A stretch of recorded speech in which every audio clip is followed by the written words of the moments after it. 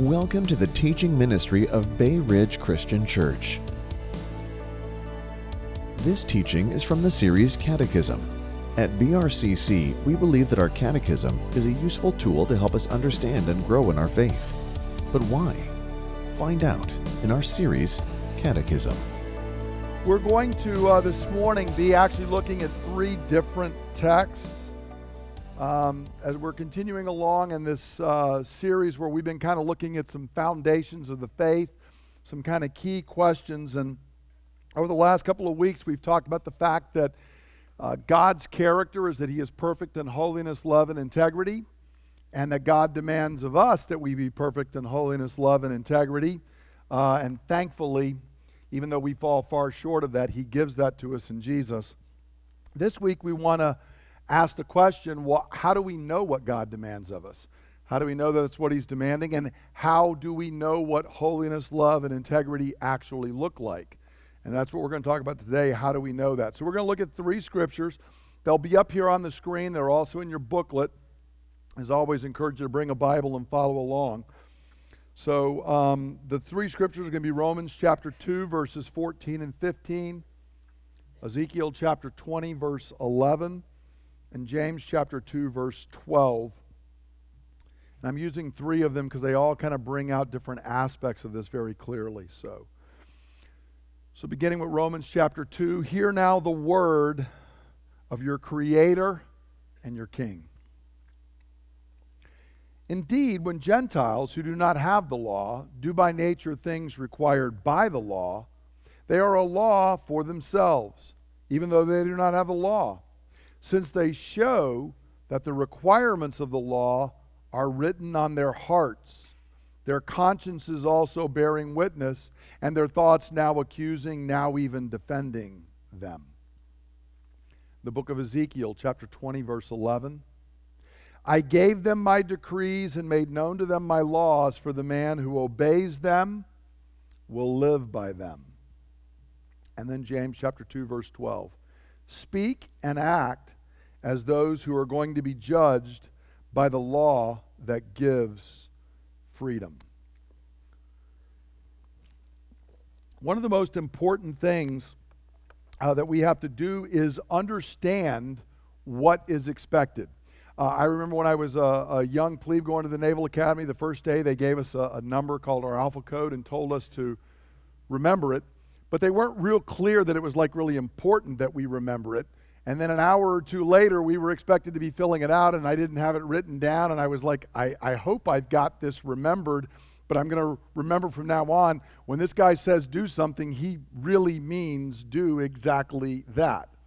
And if you're a parent, you understand what it's like that you need to be very clear and explicit with children what the expectations are, or otherwise, if there's wiggle room, they will find a way around. Probably not your children, but mine were certainly all that way.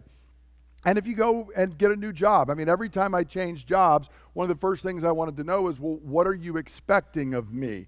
And is there a place I can find what is expected of me? Is this written down somewhere so we all are on the same page?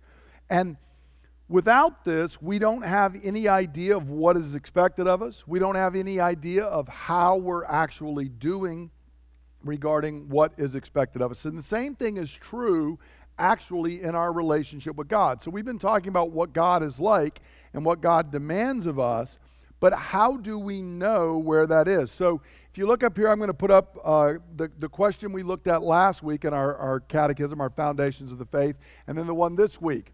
Remember last week we said, well, what does God demand of you? God demands that I be perfect in holiness, love, and integrity. And the next question is, well, what has God given to teach you His demand? And the answer is God has given us His law, which is a reflection of His character, to teach us how to be perfect in holiness, love, and integrity. Now this is important because, see, people argue, well, what do you mean by love? And so if we're saying you have to be loving, what does that mean? And is that open to interpretation? Well, the answer is God has revealed what it means in His law. So we're going to begin by looking at God's law. Now, the first way that God has made this law known is that God has written his law on the heart of every human being. If you are a human, God's law is written on your heart. Notice in Romans chapter 2, one of our passages here, Paul is kind of making an aside comment, and he points out, he says, look, Gentiles who don't even have the law, they still tend to do the things that are in the law, and they do this because they are showing that the requirements of the law are written on their hearts. And so Paul says, even Gentiles who've never come into contact with Israel, they do not have the Mosaic law. They don't know anything about that, and yet they still understand what God expects of them because God's law is written on their heart. Every human being, by being human, has the law of God stamped onto their heart. Now, the reason for this is because we are made in the image of God. And because God is perfect in holiness, love, and integrity, and his law is just a reflection of who he is, when we are made in his image, therefore his law is automatically impressed on us. If you want to put it this way, deep down in your DNA is the law of God. Every human instinctively knows what God demands of us, because that demand is not arbitrary. It's simply a reflection of who God is. And so God's fingerprint, as it were, is on what he has made. If you've ever seen, I remember a few years ago, my mother is a great potter. She actually can make some really incredible pottery. And we were up in Pennsylvania, and she looked at some pots, and without touching it, she said, those were made by the master potter from Marshall, Texas. I said, how would you know that? And she said, I can tell by the way he made the pot. It's got his signature on it. Sure enough, we picked it up. Bang, there it was. We were at Annapolis Pottery a couple of years ago, and she looked at a glaze, and she said, I know who made this glaze, this particular name. And a person was walking up behind us and said, you're right. How did you know that? And my mom said, because I love his glazes. She could tell who it was. I love guitar music. If you listen to a great guitarist, I can pick them out playing in a song, even if they're not credited. It's like I know who that is playing that guitar. Their signature is on the way they do that. Well, God's signature is stamped on every human being. Who he is. He's molded us a certain way. Now, this is oftentimes referred to as what's known as natural law. That when you look around at creation, when you look at a human being in our nature, we have God's law stamped on us. And this has actually been found to be true across cultures and times. There have been very, very similar understandings of right and wrong. C.S. Lewis, in his great work, The Abolition of Man, he was dealing with the fact that in our culture today, we were saying, he was already seeing this way back in the 1930s and early 1940s. Lewis said, where our culture is heading is we're going to deny there is right and wrong. We're going to act as if those are completely subjective. And what Lewis was writing in this series of essays is that's not going to be the freedom of man. That's going to be the abolition of man. That's going to be the destruction of humanity. And in his appendix, he gave what he called the Tao. And he went and he showed, look, it doesn't matter if you go to ancient China or India or Judaism or Greece or some modern tribe or whatever else, you find basically the same laws over and over and over again. They have their version of the golden rule. They have their version of don't murder, don't steal, don't lie, because oddly enough, it's really hard to live together if we're going to be murdering and stealing and lying about one another. It doesn't make for good, harmonious relations. So every society we find, they have these same laws stamped on them. They're just part of it, and it's because it's how God made us, and it's how reality exists. Now, that would seem to be good enough, but there is a problem with natural law, and that problem is sin. When sin enters in, we suddenly start finding ways to twist what God's law that's written on our nature seems to be saying to us. Paul had already dealt with this actually in Romans chapter 1, when Paul's going to begin laying out his gospel. Before he gets to the good news, which is what the word gospel means, he begins with the bad news, which is what we're like. And in Romans 1:18-20, he says this: "The wrath of God is being revealed from heaven against all the godlessness and wickedness of men who suppress the truth by their wickedness, since what may be known about God is plain to them because God has made it plain to them. For since the creation of the world, God's invisible qualities, his eternal power and divine nature have been clearly seen, being understood from what has been made, so that men are without excuse." So Paul says, look, not only is the law of God stamped on your heart and your very being, it's also out there everywhere else in creation. And creation is speaking to us. So from within and without, we are hearing the law of God. But here's the problem. We suppress that. Notice he says, in our wickedness, we try to push it down. The picture is God's truth, God's law is bubbling up. It's like a pot that's bubbling up, but we're doing everything we can to keep it tamped down. We don't want that truth to come out, because when it comes out, it exposes my sin. And so sinful humans are at war with God's truth and God's law, and they work to suppress it. But notice what God says here. God's truth and demands are clear to every human, and we can deny, we distort, we suppress it so that we can go our own way. But nonetheless, it is clear to every human being. Now, you can see an example of this today in our culture. This kind of goes back to what Lewis was writing in The Abolition of Man.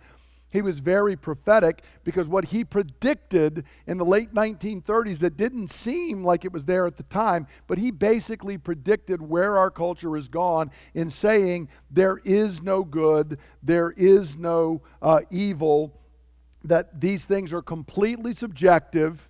If you think something's good, that's just a socially constructed thing that people have foisted upon you, or it is your perception of what good and evil are, but there is no objective good and evil out there.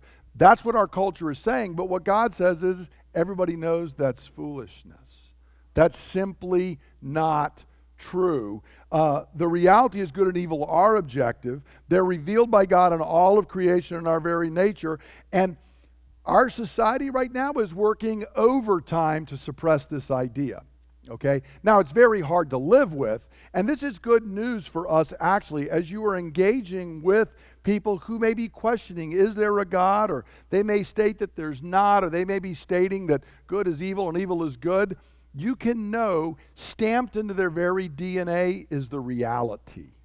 No matter how much they try to deny that, it is there. And all around them, reality presses upon them. And usually, at certain times, in ways big and small, it will come out and be seen. When C.S. Lewis went on and wrote Mere Christianity, that was his beginning thing, was, people say they don't believe in good and evil until somebody does something evil to them. And then suddenly, they believe in evil. Our second son, Jeremy, ended up deciding he wanted to be a philosophy major because he was taking just an introduction to philosophy course at the community college, and in the class, all the kids were buying into Nietzsche and postmodern ethics and all this, because it was telling them there is no right and wrong, you're free to do what you want. I mean, what college student doesn't like that idea, right? Except for there had been the shooting at Virginia Tech just a week or two previous. And this was a couple of years after 9/11. And I remember Jeremy came home fired up and said, I'm going to be a philosophy major because this is all crazy. Because he said he looked at them all and said, so you're telling me it was morally neutral for that guy to get in a tower and start shooting students at Virginia Tech? That's a morally neutral act.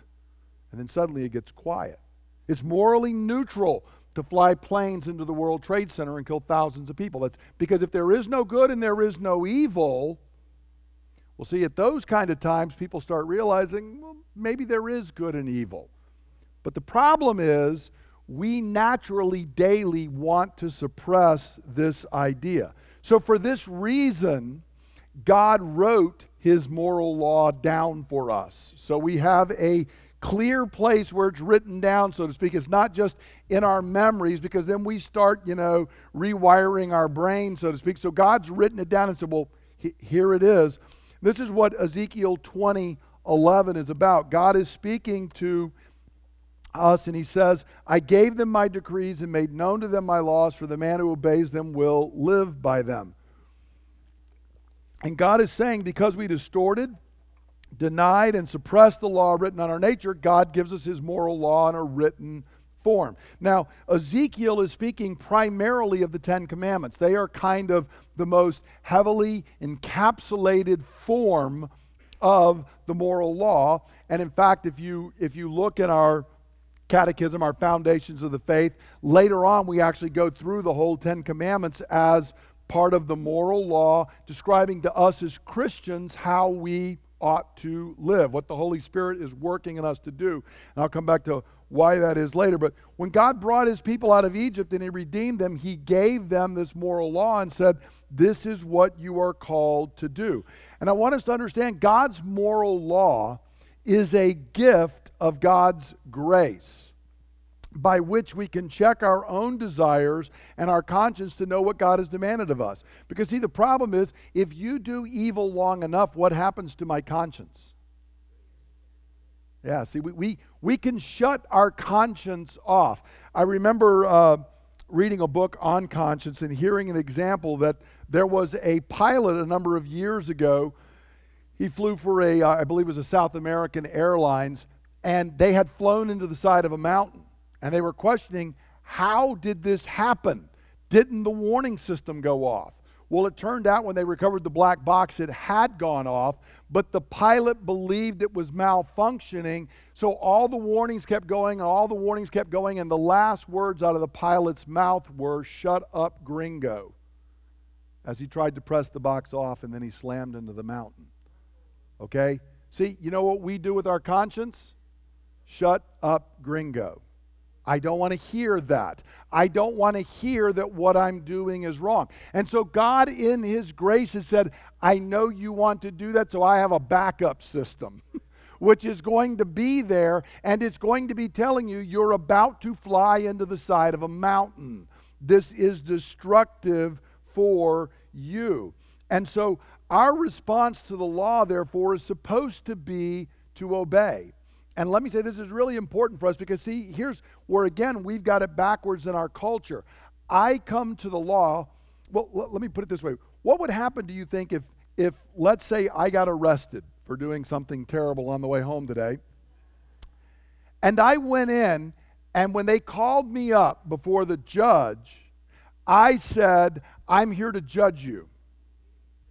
What do you think the judge's response to that would be? Yeah, see, that's not going to be a good trial for me. But friends, that's exactly what we do. See, the law of God is here to judge you and me. You are not judging it. Not to keep bringing up Lewis, but he wrote a whole other series of essays called God in the Dock, because we've put God in and we're trying to accuse God. We're trying to say, you're going to stand trial before me, and that's what we want to do with God's law. That's not our place. God says, I gave you my decrees and laws, and you are to obey them. And if you obey them, you live. And the implicit warning is, if you don't obey them, you don't live. There is a warning there. Now, as we saw last week, thanks be to God, Jesus has obeyed them in our place, and I'll come back and talk about that a little bit more. But it's important to see God has given us his law, and it is here to judge. Notice in James chapter 2, James is talking about God's law, and he says, speak and act as those who are going to be judged by the law that gives freedom. So notice what he says is, on Judgment Day, when God says, I demand perfect holiness, love, and integrity, I'm not going to get to say, I met it because here's how I define holiness, love, and integrity, which oddly enough is pretty much the way I am. See, God says, no, that's not the standard. The standard that has been given is my law. My law defines holiness, love, and integrity, and that is the standard by which you will be judged. And so James tells us you better speak and act and live in light of that fact that you're going to be judged not by your own opinions or my own opinions. We can kind of collude together and say, hey, I'll give cover for you if you give cover for me, and we'll come up with this the way we want this to work. God says, no, I have a standard. That standard has been published in all of creation, on your nature. I wrote it down, and you're going to be judged by that law. So it will not be human opinions or standards, but the perfect law of God, which is again is a reflection of God's character. Now let me say before we move on, and I want to talk about 3 different ways this law works among us. I do want to remind us when we're doing this is again not arbitrary. This is like that little black box, and that plane was not being arbitrary. It was warning that pilot, you're about to slam into the side of a mountain. You are about to kill yourself and everybody else on this plane. God's law, there was that little phrase at the end of James chapter 2 that says, you're going to be judged by the law that gives freedom. Boy, does that sound strange in our culture. We think freedom is freedom from, but it's not. It's freedom to. He who is a slave to sin is a slave. Only he who is free to be who he was made to be is actually free. You're only living in freedom when you are under and embracing the law of God, because it's how you were made. And it's how I was made. And so any person who says, well, I'm not interested in what God's law says, what they're saying is, I'm not interested in freedom. I'm not interested in blessing. I'm not interested in life. I'm not interested in being warned that I'm about to slam into a mountain and create carnage in my life. If you feel that way, all I can do is pray that you're going to wake up, because you're looking for destruction in your own life. And that is a path we are on right now as a culture, because we have so radically redefined freedom to think that freedom means there is no sense of restraint at all. But stepping off of a 1,000-foot ledge is not freedom. It's death. And you'll find out you are subject to the law of gravity. No matter how much you say you don't believe in it, no matter how much you say it's not going to affect you, it is there. It does affect you, and you will not find freedom in that activity. Freedom is found in obeying the little sign that says, be careful, there's a cliff here, don't step forward, don't go to this point. Right? See, that's the way it works, and that's what God's law does for us. Now, in the Scripture, there are 3 different ways that the law of God is used. And I want to, because we talked so much last week about what God demands and what He gives, I wanted to talk briefly about these 3 ways. Because it's important when you're reading the Scripture, and it's important in some of our current cultural conversations. The first way is God's moral law restrains evil in society. Paul, writing to Timothy, says this. This is 1 Timothy chapter 1, beginning at verse 8. We know that the law is good if one uses it properly. We also know that the law is made not for the righteous, but for lawbreakers and rebels, the ungodly and sinful, the unholy and irreligious, for those who kill fathers or mothers, for murderers, for adulterers, for perverts, for slave traders, and liars and perjurers, and whatever else is contrary to the sound doctrine. Now, what he's saying here is, see, I don't really need a law to tell me don't go into this store and steal from it, because I don't really want to steal. But we do need laws saying you can't steal, because there are people who do want to steal. So Paul says the law's there for people who are bent in this inclination and they're wanting to do evil. And most of these, if you look, you can trace them back to the 10 Commandments once again. He's kind of running through it. You know, they kill, and specifically fathers and mothers. That's the 5th and 6th commandment. Adulterers is the 7th commandment. Perverts is the 7th commandment. Slave traders is actually the 8th commandment. They're stealing, and in this case, they're stealing human beings. Liars is the 9th commandment, and so is perjurers. Paul's just gone through 5, 6, 7, 8, 9. This is the law is there. And what this means is we need a law to restrain human evil. Because we foolishly made the deal with the devil, we've unleashed sin in our hearts, and we think we'll keep it restrained, but we can't. And so God, as a blessing, has given his law to help restrain us. And that's what it's there for in civil society. Now, let me be clear. Does the law change the human heart? See, if there's a sign that says don't steal, and if you do steal, you're going to get prosecuted to the full extent of the law, that doesn't make a thief not be a thief. It may prevent him from thievery right at the moment, but it doesn't change the heart at all. But it's still a blessing if you own a store to have somebody not stealing the items out of your store. And so the law does that. It serves to restrain the effects of sin, which enables us to live together and build community. You can't build community if everybody is stealing and murdering and lying. You cannot build a community. It's one of the reasons we're increasingly having problems. And so any society that encourages dishonoring parents and authorities, that encourages violence, sexual sin, stealing, lying, and greed is a society that's sowing the seeds of its own destruction. That might be an oh my moment as you consider our culture right now. But if you are sowing these seeds, they eventually do grow up and produce fruit. And any society that says, you don't need to honor your parents, you don't need to honor authorities, you don't need to honor people that have gone before. You can do violence, you can sin however you want sexually, whatever, as long as it's two consenting adults. You can live off of greed.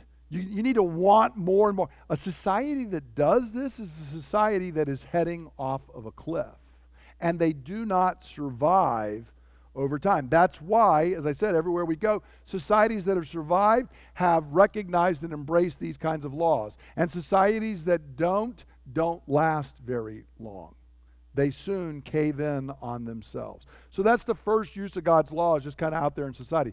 A second use of God's law in the Scripture is God's moral law convicts us of sin and points us to Christ. This is what we really looked at last week, but I'll go through it again. Paul, in Romans chapter 3 and Galatians chapter 3, as he's laying out the law and the gospel, points this out. In Romans 3, 19 and 20, he says, "Now we know that whatever the law says, it says to those who are under the law, so that every mouth may be silenced and the whole world held accountable to God." See, the purpose of the law is to get us to stop talking and to let us know you are going to be held accountable. Then verse 20, "Therefore, no one will be declared righteous." That word is justified. No one's going to get the gavel down and be declared innocent in his sight by observing the law. Rather, through the law, we become conscious of sin. As I pointed out last week, the law has a purpose. It shows me the disease with which I'm struck. It does nothing to heal my disease. It will not cure my disease. But it's very helpful to know what disease I have. And the law shows me that I am unrighteous. Galatians 3 makes the same point. He says, "Before this faith came, we were held prisoners by the law, locked up until faith should be revealed." So the law was put in charge to lead us to Christ, that we might be justified by faith, or that we might be declared righteous by faith. Same word. That word there, to the law is put in charge. If you've ever heard people talk about education and use the word pedagogy, or a pedagogue, meaning a person who kind of instructs, it deals with education. That comes from the Greek word here, put in charge. What the person literally did was they took the child and they got them to the teacher. They were to make sure that the child was dressed, had their books, all their materials, was prepared and ready for the lesson, and they got there on time. That was what the pedagogos did. That was their job in culture. And Paul says that's the law. It's not doing the instructing. It's not accomplishing what needs to be done, but it's getting you ready for that. And that's what God's law does. It makes me despair of my own righteousness, so when Christ comes along, I say, oh, this is what I need. He is the one that has fulfilled the law for me. So even if my conscience is seared, the law can break through and open my eyes to my sin. It can reveal to me what's going on. And it does this work so it can lead us to Christ. And I want to remind you again of what I said last week. God's standard and demand is perfection. Okay? Because by its very nature, if something is perfect and you introduce a little imperfection, that's not a little problem. Perfection is destroyed. Perfection cannot have any imperfection. And so the problem we have is God's law is here demanding perfection before God. Not that we did our best, not that God will grade on the curve, not that, you were better than most people. Perfection. And as we all agreed last week, who's even remotely close to that? I mean, who's even perfect today? Who's even perfect just in their outward actions, much less their inward thoughts and desires? And so there is no hope through the law. The second use of the law is not given to save us, it's given to point us to Jesus Christ, who can save us. Because there is one who was perfect, who did obey every day, every night, every moment, in every word, thought, deed, and desire, he obeyed. And this righteousness is then given to us. It's not just that Jesus took your sin away. If he did that, friend, you're back in the garden. And I got news for you, you and I will fail again. We need somebody who's going to positively give us the righteousness that is required, and that is what Christ has done. And so we have to be clear. The law is important because it does show me my sin, but it does not save. And if I can step aside for a second and be pastor, this is why we have got to be known not as law people, but gospel people. You and I are here to proclaim the gospel, the good news. Now, this is challenging because we live in a society that's denying law all around us. But many Christians are therefore wanting to become people of the law, but that's not where our hope lies. The law shows us our problem. We proclaim Christ. That's what we're after. We're proclaiming who he is and what he's done. We are people who focus on the good news. And we let the bad news do its thing so that people are ready for the good news. We want that to be there, but we are always turning to the gospel. And please hear me, if many of us, because we live in such a mobile society, you're going to move on, and I'm always concerned when you move on. Do not go to a church that is a law church. Do not go to a place where every week what you hear is 10 things you've got to do this week to make Jesus like you. That's death to your soul. You and I need to hear the gospel. I am accepted, not because I'm better than my next door neighbor. I'm oftentimes not. Not because I'm an elder or a pastor or I stand up here and preach the word. You can do that and be far, far from God. My hope is the righteousness of Jesus Christ, which is more than enough, and it is given to me good days and bad. That's our hope. So the second use of the law is very, very important, but we must not stop there. It reveals our sin. Now, I will tell you, sometimes you may be praying for a friend or parent. You may be praying for a child, and the law is in the middle of doing its work. And when it is, we don't want to rush in and stop that. Let the law do its work. It's a good thing. When I went in 18 months ago because my left shoulder was hurting, and the doctor listened to a few questions and then said, you need to go down and get an MRI done. And then the MRI came back and said, don't even come back here. You need to go see this specialist. Now, on one hand, that's not what I wanted to hear. But on the other hand, it was good news because now I could find out what needed to happen to rectify my problem. And so when the law is at work in somebody you love, let it work. Let it do its job. But be there to point out and say, oh, I know the one can fix this problem. I got good news, and the good news is not me. I'm just a heap of bad news. But there is good news. The good news is Jesus Christ. Okay, that's what we do. Now, there is a third use for the law, which is God's moral law guides we who are Christians into true holiness, love, and integrity. A Christian is someone who has been justified by faith alone, apart from works. But that faith always wants to obey the law. The second we are born again, we're like a little child who's born and is ready to eat. We are ready to obey God. That's what happens. We have a new nature. So when we became Christians, I'm going to step you through something here really quickly. When we became Christians, God's law was written on our minds and on our hearts. In the book of Hebrews, he puts it this way. This is the covenant. He's speaking of the new covenant, quoting from Jeremiah 31. This is the covenant I will make with the house of Israel after that time, declares the Lord. I will put my laws in their mind and write them on my hearts. I will be their God, and they will be my people. That was always God's design. That's the covenant motto. I'll be their God, and they'll be my people. But he's saying, look, in the old covenant, you always fell because the law was outside of you. It was calling to you, and you could never obey. So here's what I'm going to do. First thing, when you are born again, I'm going to write the law in your heart. It'll no longer be outside, and it's not going to be the defaced copy that was inside. It's going to be a clear, fresh, written copy on your heart. Second thing God promises in the new covenant is in Ezekiel 36:27. God says, and I will put my spirit in you and move you to follow my decrees and be careful to keep my laws. Not only is God's law now written inside me, but the Holy Spirit resides in me so that I am moved to obey the law of God.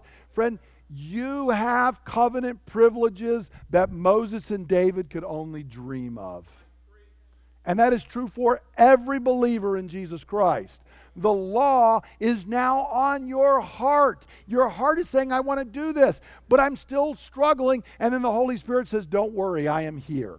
And I will empower you to obey and do what you could never do. In Romans chapter 8, where Paul told us there's no condemnation, notice what he moves on in verses 3 and 4. For what the law was powerless to do, and that it was weakened by the sinful nature. See, our sin nature always short-circuits the law. He says, God did by sending his own Son in the likeness of sinful man to be a sin offering. And so he condemned sin and sinful man in order that the righteous requirements of the law might be fully met in us who do not live according to the sinful nature, but according to the Spirit. So both in our justification, you have fully met the righteous demands of God's law. But now as you are living by the Spirit, he is working that out in your sanctification. And he is making it where we are increasingly obedient to God's law. That is the privilege of every single Christian. So notice here, the law doesn't even give the power to obey. But it does tell you, because see, we've still got this. How do I know what the Holy Spirit's trying to do? He's trying to make me conform to Christ. How do I know what that looks like? The answer is God's law is still there telling me. So when I'm saying, you know what, I think being like Christ right now would be if I would swipe that thing and stick it in my pocket. No, it's not. That's not God's law. That's not God's will, because that violates God's law. When I think, I shared one time when I taught on this in the past, I had someone who told me, I think that the Lord wants me to commit adultery with this other person. They actually told me that. They were struggling, and then they had a dream, and they said, the dream revealed to me, no, I in fact was not supposed to. And I said, I don't care whether you had a dream or not. God had already revealed that in his law. You don't need a dream. You don't need anything else. You do what the law of God says. And that's what God's calling us as Christians to do. So how do we apply this? Brief thing, and then we'll come to the Lord's table. The first question, the primary question for us is, do I look to God's law to define holiness, love, and integrity? God stamped this on your nature and mine. But friend, you got the same problem everybody else has. I want to distort God's law because I want to do what I want to do. And so do you. And if you don't think that, wait until next time temptation runs strong and listen to your own voice inside you. And you find that we're amazed what we will justify. So God has given his law. And our cultural concepts, culture is supposed to be basing its law on the law of God, but our cultural concepts of right and wrong shift like the shadows. And again, people even deny that right and wrong exist. So for this reason, God gives us his law. Because remember, so you go back to the garden. What was the temptation? What was the serpent trying to get Adam and Eve to do? Eat from the tree of the knowledge of good and evil. Because see, then you'll be like God. See, then you're going to get to define good and evil for yourself. That was our very first temptation. And what are we trying to do today? Define good and evil for myself. That's what I want to do. And so God says, no, the standard is my law. So the question in answering this, is God's law defining holiness and love and integrity for me, or is the culture? If you sit down and you were to define those words, is your definition lining up with the Word of God or what our culture says? Because I tell you, again, many things that our culture says this is love, the Scripture would call hate. And things that actually our culture says are hate, Scripture would say is love, just to use that one. So, which is defining it for me?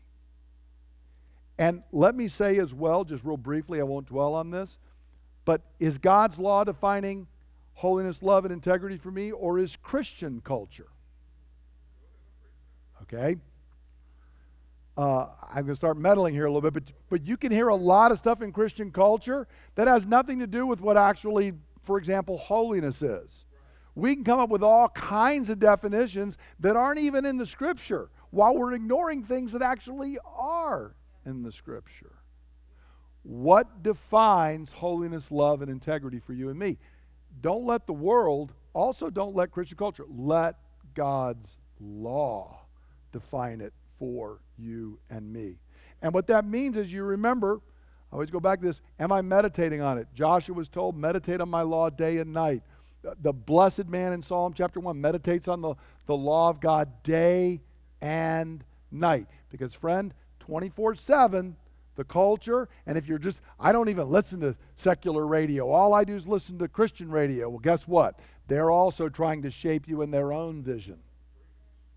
Am I letting God's law shape my thoughts? Second question, and then we'll come to the Lord's table. Is the law doing its work in my life? This is kind of that second and third use of the law that I talked about. Is the law doing its work? Well, here are some questions I can ask to tell me. Do I try to redefine what Scripture calls sin so I can justify myself before God? And I can answer that question. Every one of us, the answer to that is sometimes yes. We do. But is that my pattern? Have I seen my sin and been silenced before God? If you're here, I don't take it that just because you're here, you are a believer. Friend, if you are here and you're trying to justify yourself before God, that is a fool's errand. You will never, ever do so. But the sad thing is, I tell you, the majority of Americans I've ever talked to, whenever I sit down, and if you and I died and I stood before God, and he said, why should I let you into heaven? What should I say? Always, always, always tell him you kept the 10 Commandments. Tell him you were a pastor. Tell him you taught the Bible. See, that reveals what's going on in our heart. I'm justifying myself. I've got an answer. Then the law hasn't done its work, because I don't have an answer except for Jesus Christ. That's my only hope is he's going to jump in and answer for me. Say, that one's mine.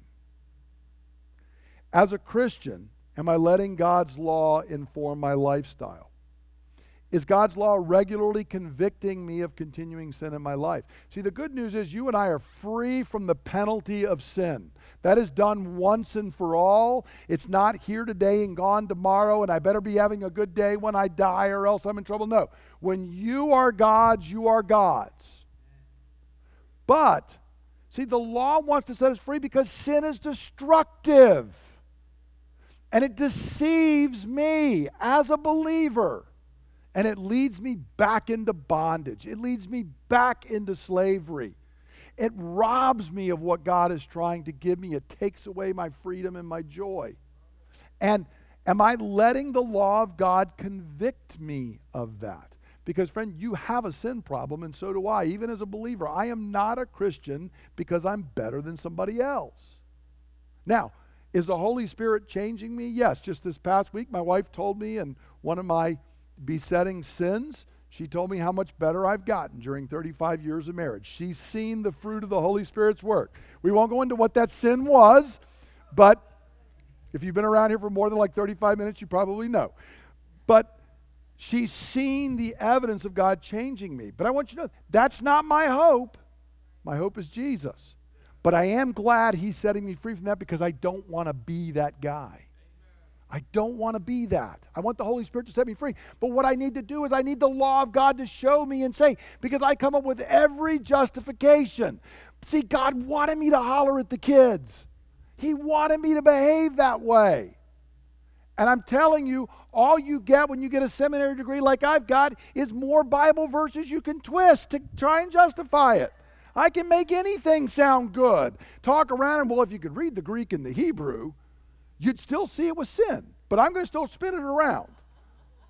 That's what we do, friends. Every one of us do that. Is the law of God convicting me of my sin? Is it showing me where the Spirit's working to conform me to the image of Christ? Because it's not just there. The Spirit wants to make me what I'm not. He wants to make me like Jesus. Do I see that where the law is showing me so that I can be loving like Jesus is loving? I can speak the truth in love. I can walk in holiness. Is it doing that for me? And am I drawing upon the Spirit's power, which is going to lead us down to the table, so that I can do this? Because the law will not do it, but the Spirit does do it. So we're going to come to the table because the Holy Spirit meets us here at the table. And I want to encourage you to do three things at the table today. Number one, come and confess your sins.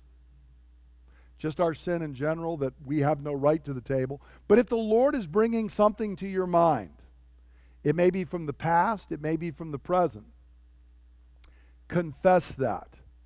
And know, hear the gospel. You will not hear, well, you've confessed that before, this is one time too many. You will not hear, that sin is too great. You will hear, you are forgiven. Come and confess your sin. Come and receive forgiveness. Man, forgiveness is so freeing. Receive true, full forgiveness. And thirdly, come and receive strength from the Holy Spirit. This is the amazing thing about the Christian life. This is bread and, in our case, juice. The Holy Spirit could choose to work any way He wants. But God does like material things. And so when you and I eat and drink in a few minutes, if you reach out in faith, the Holy Spirit will empower you. He will rise up within you and say, I'm working to conform you to Jesus. It's an amazing thing. If we don't look to Him, then this can be juice and crackers. But that's because we're not coming properly. We're not looking to Him to do that. Oh, He wants to meet you here at His table. If you're here as a visitor, I want to let you know you do not have to be a member of our congregation. You do need to be a believer in the Lord Jesus Christ, which means you understand all the things I've been talking about. If you're not a believer, then we would encourage you to just let it pass, because in a couple moments we're going to be praying a thing that says, in taking this bread and in taking this juice, I am confessing I am a sinner, and that Jesus lived and died for me and has kept the law for me, and he is my only hope. That's what eating and drinking is a profession of. If you believe that, please eat and drink with us. If you don't, let it pass, and then talk to me afterwards, because I would love to talk to you about what it means to walk with Christ. And also, we've got gluten-free. If you need that, you can raise your hand in a couple moments, and we'll take it together. For what I received from the Lord, I pass on to you, that the Lord Jesus, on the night he was betrayed, took bread. And when he'd given thanks, he broke it, and he said, "This is my body, which is broken for you. Do this in remembrance of me." And in the same way, after supper, he took the cup. And he said, "This cup is the new covenant in my blood, which is poured out so that your sins may be forgiven. Drink from this, all of you, in remembrance of me. For as often as you eat this bread and you drink this cup, you proclaim the Lord's death until he comes." Father, we thank you that we come to this table this morning by grace. We come to this table because Jesus has kept the law in our place and invites us. Would you send your Holy Spirit to meet us, to feed us, to draw us to yourself? We ask in Jesus' name. Amen. Just get the elements, hold on to them, and we'll take them together.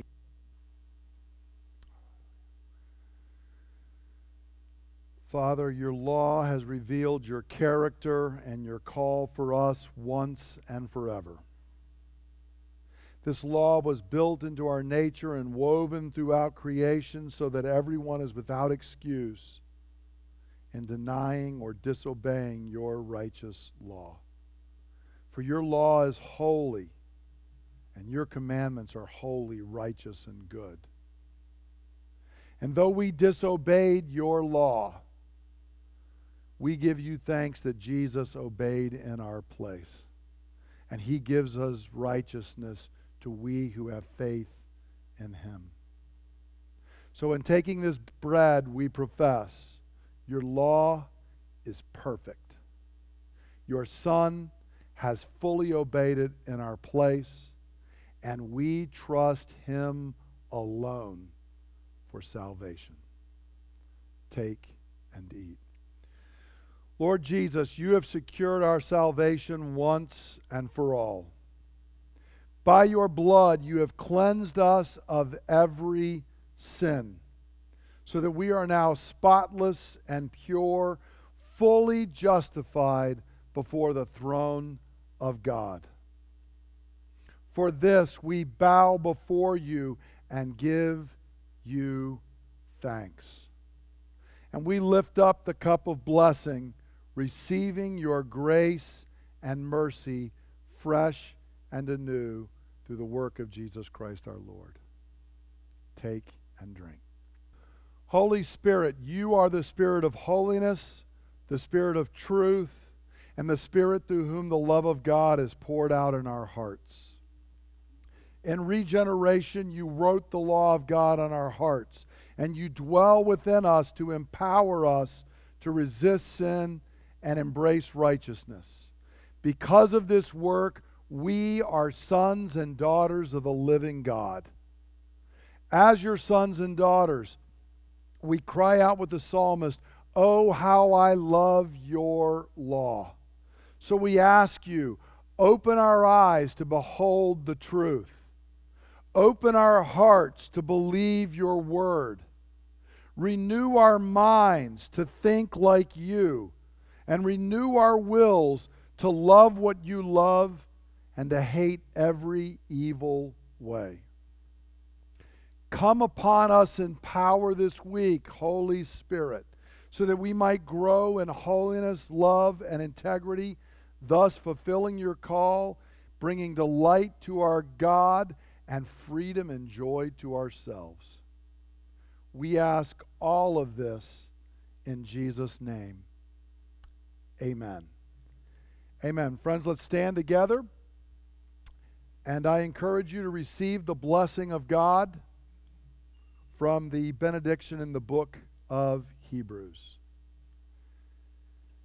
Now may the God of peace, who through the blood of the eternal covenant brought back from the dead our Lord Jesus, that great shepherd of the sheep, May He equip you with everything good for doing His will, and may He work in us what is pleasing in His sight through Jesus Christ our Lord, to whom be glory forever and ever.